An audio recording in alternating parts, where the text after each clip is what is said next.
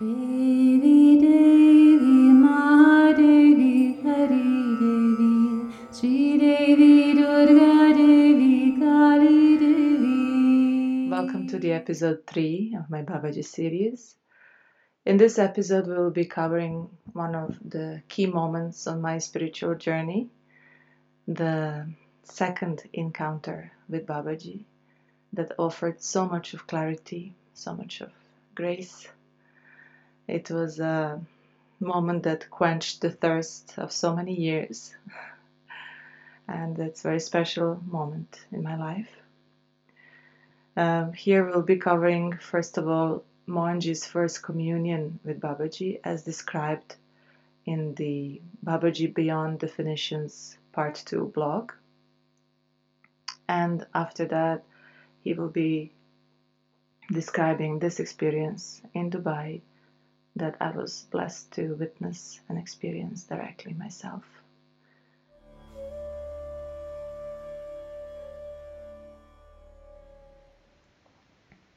My first communion. Richard became very close to me after the incident with Kathy. Till such time he was minding his own business, ignoring everyone around him, including me. On the day of my first communion with Babaji, Richard and I were having dinner at the ashram.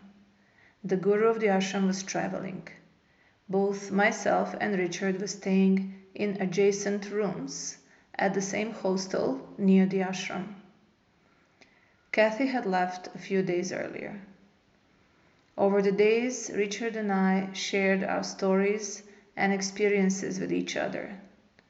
A deep mutual respect developed between us. He said that he could see multiple masters working through me, and that touched him deeply. I kept reiterating, all masters are one, and I'm an empty pot. I contain everyone. That evening, while having dinner, I suddenly received a telepathic command. Come to the puja room for prayer and worship. I immediately got up, did not tell anything to Richard, washed my hands and mouth, and went into the puja room. I sat down and started meditating. I thought that it was Shirdi Sai Baba who called me, as I was by then familiar with his style of communication. At that point in time, I already had several communions with Shirdi Sai Baba, receiving his guidance telepathically. His style was always abrupt and matter-of-facted. As soon as I prepared to meditate, the voice told me again, do not meditate, I'm working on you. Immediately, strange bubbles started to rise from every cell of my body. I felt the bubbles rising, clustering, conglomerating, moving and bursting. It felt as if someone was massaging my insides. This went on for a few minutes. Meanwhile, the voice explained to me about my tradition, path, and the importance of the golden path. That is the path of Shiva, path of perfect beingness, total nullification, annihilation, and dissolution. Suddenly, a curiosity arose in my mind as to who is doing this and transferring all this great knowledge to me. I asked, is that you, Baba? Immediately, a glimpse of Babaji in lotus posture appeared in my inner vision, stayed for a second, and disappeared. I was surprised. I never communed with Babaji before, and it was not easy for me to accept that this was indeed happening. His work on me continued along with the knowledge transfer. After some time, again, the doubt formed in my mind. Am I tripping, or is this really Babaji? Quite stupidly, I asked the question again, Babaji, is this really you? I cannot believe this is happening. Immediately, movement started to subside within me. The messages stopped and everything became silent. Complete silence. No movement. I felt that even my heartbeat and respiration had stopped. I sat like that for some time, all the while being aware of my transparent state and barrier-less awareness. I do not remember how much time I sat there like this.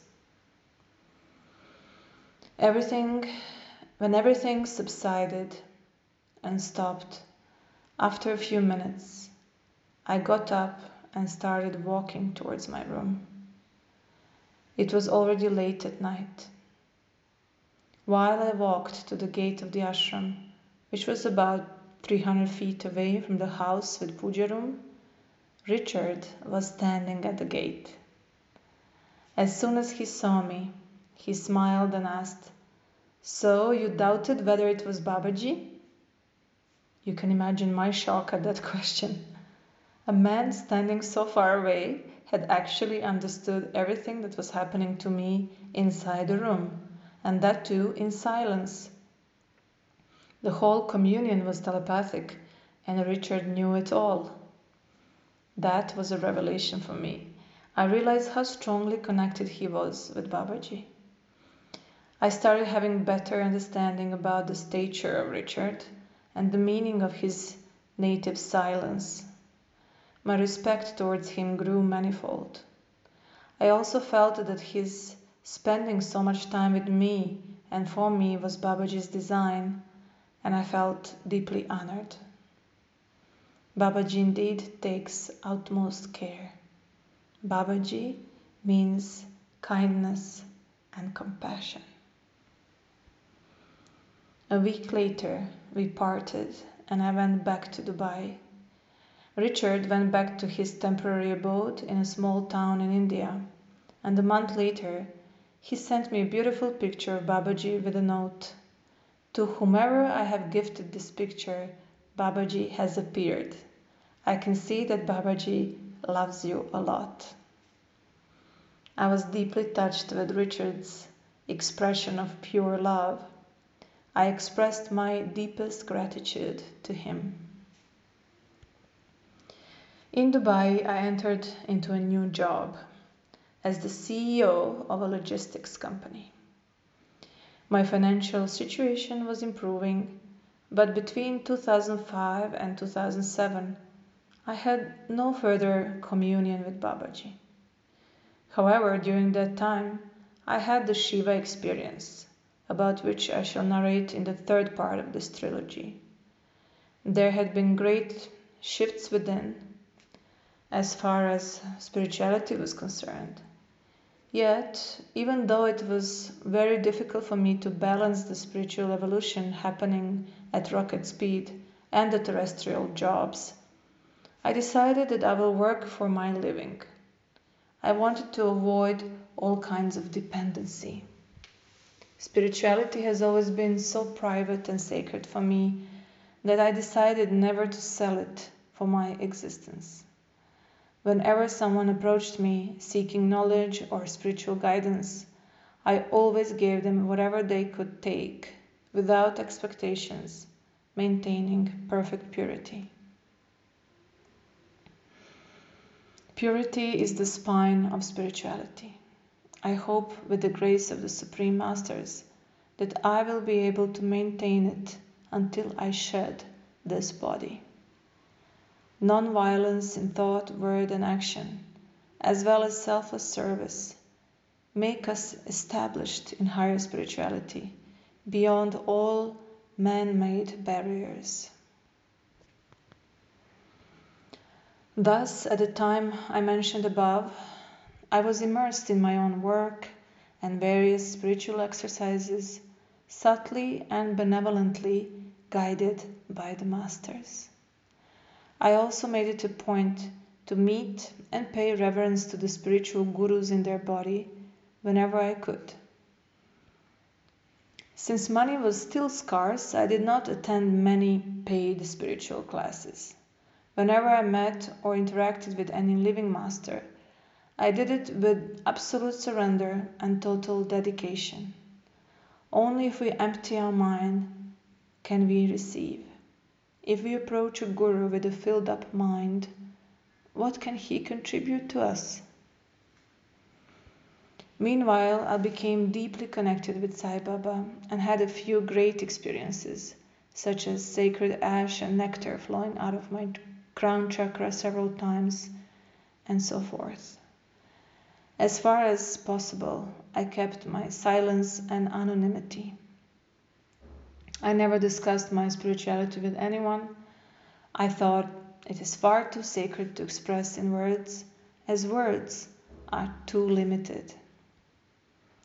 My charity activities went on without any hindrance, and many people joined me in those activities from various parts of the world.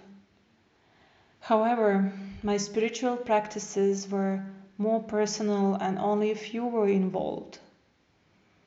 At that time, a need for introversion was taking root strongly in me, and any public display of spirituality created a shrinking feeling within.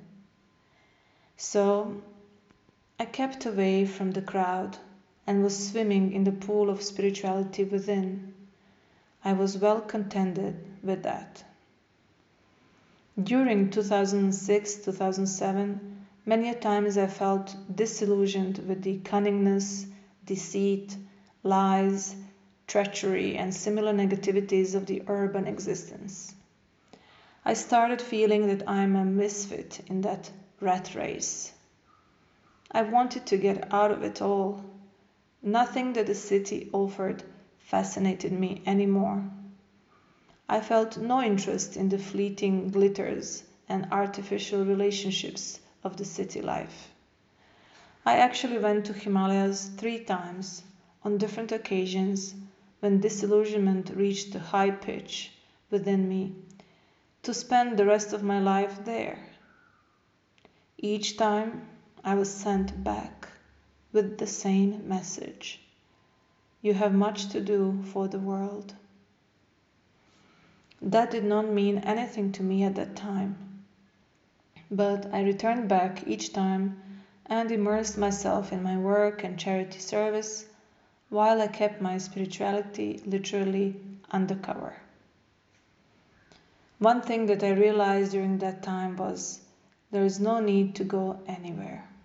Spirituality takes place wherever you are. All you need is eligibility and complete egoless surrender. Anonymity helped to check ego and stay connected. During 2006 and 2007, I often used to reach a situation of total blank state of mind. I would not even know my name or identity. I used to forget my signature. All identities would get erased. Thankfully, this state usually used to last only for a day or 2. The maximum it lasted was 1 week. Each time it happened, I used to come out from it with a fresh consciousness. It was like a fresh butterfly coming out of a cocoon. Each such blank state used to be a shift or elevation in consciousness, and it was kind of a metamorphosis. The most difficult part was it was impossible for me to explain my state to any of my colleagues, as this was definitely not in a job description of a general manager responsible for any organization. By the grace of masters, with their protection and blessing, no mishap happened during those times of emptiness. This was another realization. Whenever a seeker is exposed to such metamorphoses, the masters take total control. They protect. This is my experience. We need not be close to any physical guru per se. The protection is guaranteed. Such shifts are of different nature in each person. Sometimes they are very drastic. In my case, before these shifts started happening, I had undergone a series of radical, life-changing events, which can be called consistent removals. I lost my only daughter in a road accident. I separated from my wife. My belongings got stolen. I lost all my savings in a property deal. I lost my job. I also contracted a nagging skin allergy, which was preventing me from sleeping or wearing certain materials on my body. I had to apply certain lotions every 1 hour, and it was still very painful. All in all, life became a series of bitter agonies. Usually in such times of deep pain, we will be alone. I was also friendless and companionless. Thus, everything was stripped from me, all my physical comforts were removed. And yet, at this time, spirituality soared. Awareness levels reached different dimensions. Masters took care. One afternoon, after lunch, I felt that my senses were becoming dull or numb. I was in my office in Dubai. I decided to go home and rest. I got into my car and started driving home. On the way, I observed that someone was talking to me, instructing me to do a specific kind of breathing, which I did while driving at the same time. I started diving within, more and more, into a trance-like state. Then the instruction came to shift my awareness to mind and thoughts. Soon enough, they also started subsiding. I barely managed to reach the building where I stayed, park my car and reach my room. I somehow managed to close the door and lie down on my bed facing the ceiling. The mobile phone, which was in my hand, fell on the bed. I could not switch it off or put it into silent mode. Surprisingly, my mobile phone did not ring that whole evening. Thus Babaji took care of all aspects. I lie down staring at the ceiling in complete trance, as if paralyzed. I could not move a finger, even if I wanted to. Thus I remained from 3 p.m. till about 9 p.m. That was the longest communion that I had with Babaji. My awareness was crystal clear. Body was immobile. Babaji told me many things. Once again about my path, the tradition that I belong to, the higher unity or unity between all masters, purpose of life, and all the knowledge that I might need to continue with my mission of this life. I asked him many questions, which he patiently clarified. I do not have the permission to narrate the entire communication here, nor is it necessary. Those were just clarifications and guidance, not futuristic predictions.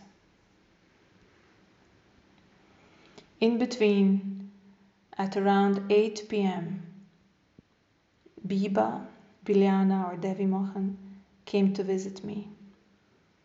I could see her parking the car in front of my building. It was only then that I noticed that in this heightened state of awareness, I had a sort of an X-ray vision and could easily see through the walls, furniture, and so forth. My apartment was on the 3rd floor. Babaji permitted her to come and ask questions about something that was bothering her for several years. By this time she was used to my trance states and was thus not surprised to see me in one, even though a 6-hour stint was surely unusual. She was even allowed to write down some of the messages. By 9:30 p.m., Babaji left me. Before that, I asked him, Babaji, how can I reach you? He replied, do not worry, I will reach you. At one point in our conversation, my Anahata, heart chakra, expanded so much, and I felt such overwhelming love towards this Supreme Master that I felt like articulating that to him telepathically. Babaji, I feel deep love for you. I really love you. He cut that off abruptly. Cut that nonsense. There was no time for formalities. There was nothing to give or take. It was a grand collaboration. All were a part of it. I started becoming aware of that. Thus, I reached the second level of my communion with Babaji. I realized fully, through Babaji Boy, Richard, and my own communion, that Babaji is just a name to call a phenomenon. He is not a man or just a guru. He is representing the God Almighty in all his subtlety. Words cannot explain him. I started realizing that I know nothing about Babaji. In fact, I know nothing at all. We cannot even fathom his stature or size. Babaji operates in various lokas or planes. He is guiding thousands of beings. He has no form or gender. We cannot restrict him to any form, any thought, or any word. He is eternal. He is omnipresent. He is right here, right now. He is everywhere. As Babaji Boy told me, Babaji does not exist in a body. He exists in every body. Moreover, he assumes a body which the other can identify when he needs to interact with someone, and discards it as soon as he is done with his temporary requirement. Just like we wear special clothes when we go out to meet people, he wears a body when he needs to interact. I hope the above narration helps the reader to have some understanding and higher awareness about the great master whom we can call Babaji for identification's sake. He is nameless, genderless, formless, and yet he exists everywhere. Thank you for being with me here and now. May Babaji bless you. Om Babaji. Love to all. Mohanji. Mohanji already had his first communion with Mahatma Babaji when I met him in January 2007 in Dubai. And I remember that moment of immense joy when I first spoke to him about Babaji. As I said, I didn't have anyone to share this sacred experience with. First of all, it's so sacred that you don't feel like talking about it just like that to anyone. And secondly, there was a deep longing to share it with somebody who understands, who is able to relate. And more than that, with somebody who is at a higher level of spiritual awareness or understanding than me and can possibly offer me some clarity. So I remember this conversation happened in the most unexpected circumstances. There was a well-being show happening in Dubai Trade Center. There were many stalls and there were many people. And at that time, I was part of another spiritual organization called Art of Living, and I was promoting their yoga. So I was at the stall handing out leaflets, talking to people about yoga and so forth, when Mohanji was passing by. This was our second encounter. First was at the yoga event itself that happened a couple of weeks before that. So I wouldn't go now into all the details of our encounter and how it happened. That will be shared in my autobiography. But the moment when I saw him at this well-being show, I was so happy to see him again, and he invited me for tea. So we sat at one of the coffee bars at this venue and casually spoke, and then somehow the topic of Babaji came up, and that was the time when he shared with me his first communion with Babaji and how it happened. And only after he shared his, I opened up and spoke about mine, and I've had this huge expansion in my chest. I was so happy. I cannot explain the joy that finally I meet someone who is able to understand. And that was the time I felt deeper connection with Mohanji, and I wanted to continue meeting him. So that's where it all started. Even though initially none of us really thought that this was going to end in a marriage, because we were not looking at each other in that way. It was more of a spiritual connection. But that's how it happened later on. And the experience that Mohanji described about encounter with Mohanji, at the time my name was Biba, he mentioned that he had first certain sensations in the body. He could barely drive his car. He was already entering into sort of a trance state. And then for hours and hours this went on, and he could not move one finger. So at that time, that was evening after office hours and everything. I was living in the other part of Dubai, but not so far away, maybe 20 to 30 minutes of a drive. And that evening I felt like visiting Mohanji. So I was already free to visit him in his apartment. We have already become that close at that time. So I just decided, I sat in the car and I started driving. And I remember that while driving my car, I could feel this strong sensation on top of my head. It almost felt as if I was navigated. There was like this stream of energy on top, and it's navigating you through the traffic. That's how it felt. It was very blissful. And I felt a lot of peace and joy while driving the car. And when I parked in front of his building, I sent him a message, and I said, hey, I happen to be in front of your building. Are you in your body? Ha ha. I thought that it was a good joke. I laughed because usually people say, are you at home? Because he keeps going through some astral travels and spiritual journeys. God knows what all happens in his inner space. So the joke was, I'm in front of your building. Are you in your body? And the reply came. He called and he just said with a very funny voice, come upstairs. That was all. But the voice was very kind of, you could see something was going on. The voice was different. So I was intrigued. I came upstairs. I didn't ring the bell or anything. I tried, the door was opened.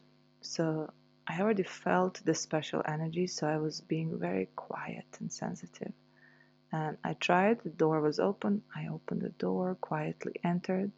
The door to his room was not even closed. There was a small gap, so I could just push it with my finger. And I entered. Nobody was there.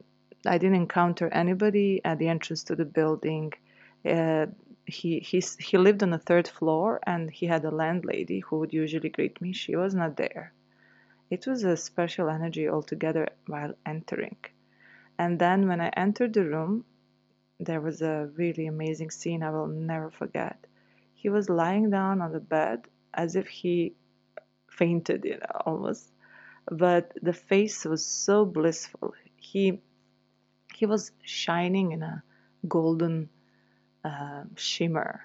It's the first time I saw that. Sometimes ladies apply during the summer. There's this fashionable shimmer thing that you can put, like with a brush, you can put the shimmer on the face to make it look fresh and upbeat. Well, he had this golden shimmer all over his body, and especially the face and especially the eyelids was so golden and so glossy and shiny. I couldn't believe my eyes. I immediately became quiet, and I simply asked, "It's okay if I'm here?" He says, "It's okay, Babaji's here." When he said that, my heart stopped. So I was totally, I mean, I knew it already, but I just didn't have time to process it at the level of the mind. So I just stood there and I sat next to him and waited, and I just simply enjoyed the energy. My mind became so still as well, and I had this immense gratitude that I could be there and witness this moment. And then one thought came. Okay, this is the time when I can clarify, was it really him in the desert? Because this was eating me from inside, this doubt. It's one of those doubts that are unbearable, because you cannot settle with the experience until you have that final confirmation. Because when I understood who Babaji was, who Babaji is in the eternal now, I could not accept that I actually experienced Babaji in the desert, in my astral experience. So it was bothering me a lot, and I just had to clarify. So I could understand that Babaji speaks through Mohanji. Before I asked him anything, he already communicated a couple of things about our path. And all I remember is that he said, "This is a golden path. Yours is a royal path." And he spoke about our path, our spiritual path, and offered clarity. And whatever he said was brief but very profound, with different dimensions of meaning. And then the thought in my mind arose to ask him. So I couldn't control it. I had to ask. So I asked Manji, "Can I ask something?" So he said, "Go ahead." So I asked in a very shy way, "Babaji, was it really you that day in the desert when I met you astrally?" And my heart was beating because I was feeling really shy to ask this, as you can imagine. And then there was silence. All I could hear was my heartbeat. And then Babaji spoke through Manji's mouth and said, "Do you feel the answer in your heart?" And then my heart exploded, literally, and I cried. And I cried and I said, "Babaji, I know it was you. I just know this was so real. This is like more real than my life. But my mind was bothering me. My mind was bothering me about this." And then he said, "If you know it is real, then why do you doubt?" So that cleared everything. And the love that I felt in that moment was immense. Then I continued writing what he was saying. This went on for quite some time. I don't know, at least a couple of hours, I think. And we didn't have the feeling of time and space. And Mohanji told he was able to see through the walls, and he and like X-ray vision and a huge expansion, and his body was so soft, and kind of the trance state was very intense. And I also felt this huge intensity. It's like energy that grips you into the present moment. There is no feeling of time. There is no mind activity aside from this question that arose in my mind about actually confirming my Babaji experience. There were no other thoughts. I was simply there, present, with my spine straight, noting down everything that he was saying and just soaking in that energy, being in that intensity. And I remember it was a full page that I wrote. A4 size paper was full of notes that I took. I folded that paper and put it in my handbag. And it was already late. I had to go back because it was a working day. I was going to office the next day. So only next day in the office, I decided to open the paper and read through the notes. And I started searching for it in different compartments of my handbag, but it was nowhere to be found. And I was 100% sure that I folded the paper and put it in my handbag. And then I even started searching around my table, in my drawers, just maybe unconsciously I moved it from my handbag, but I knew it was not true. And it was gone. The paper dematerialized, and it was not meant to stay in the written form, whatever that I wrote down.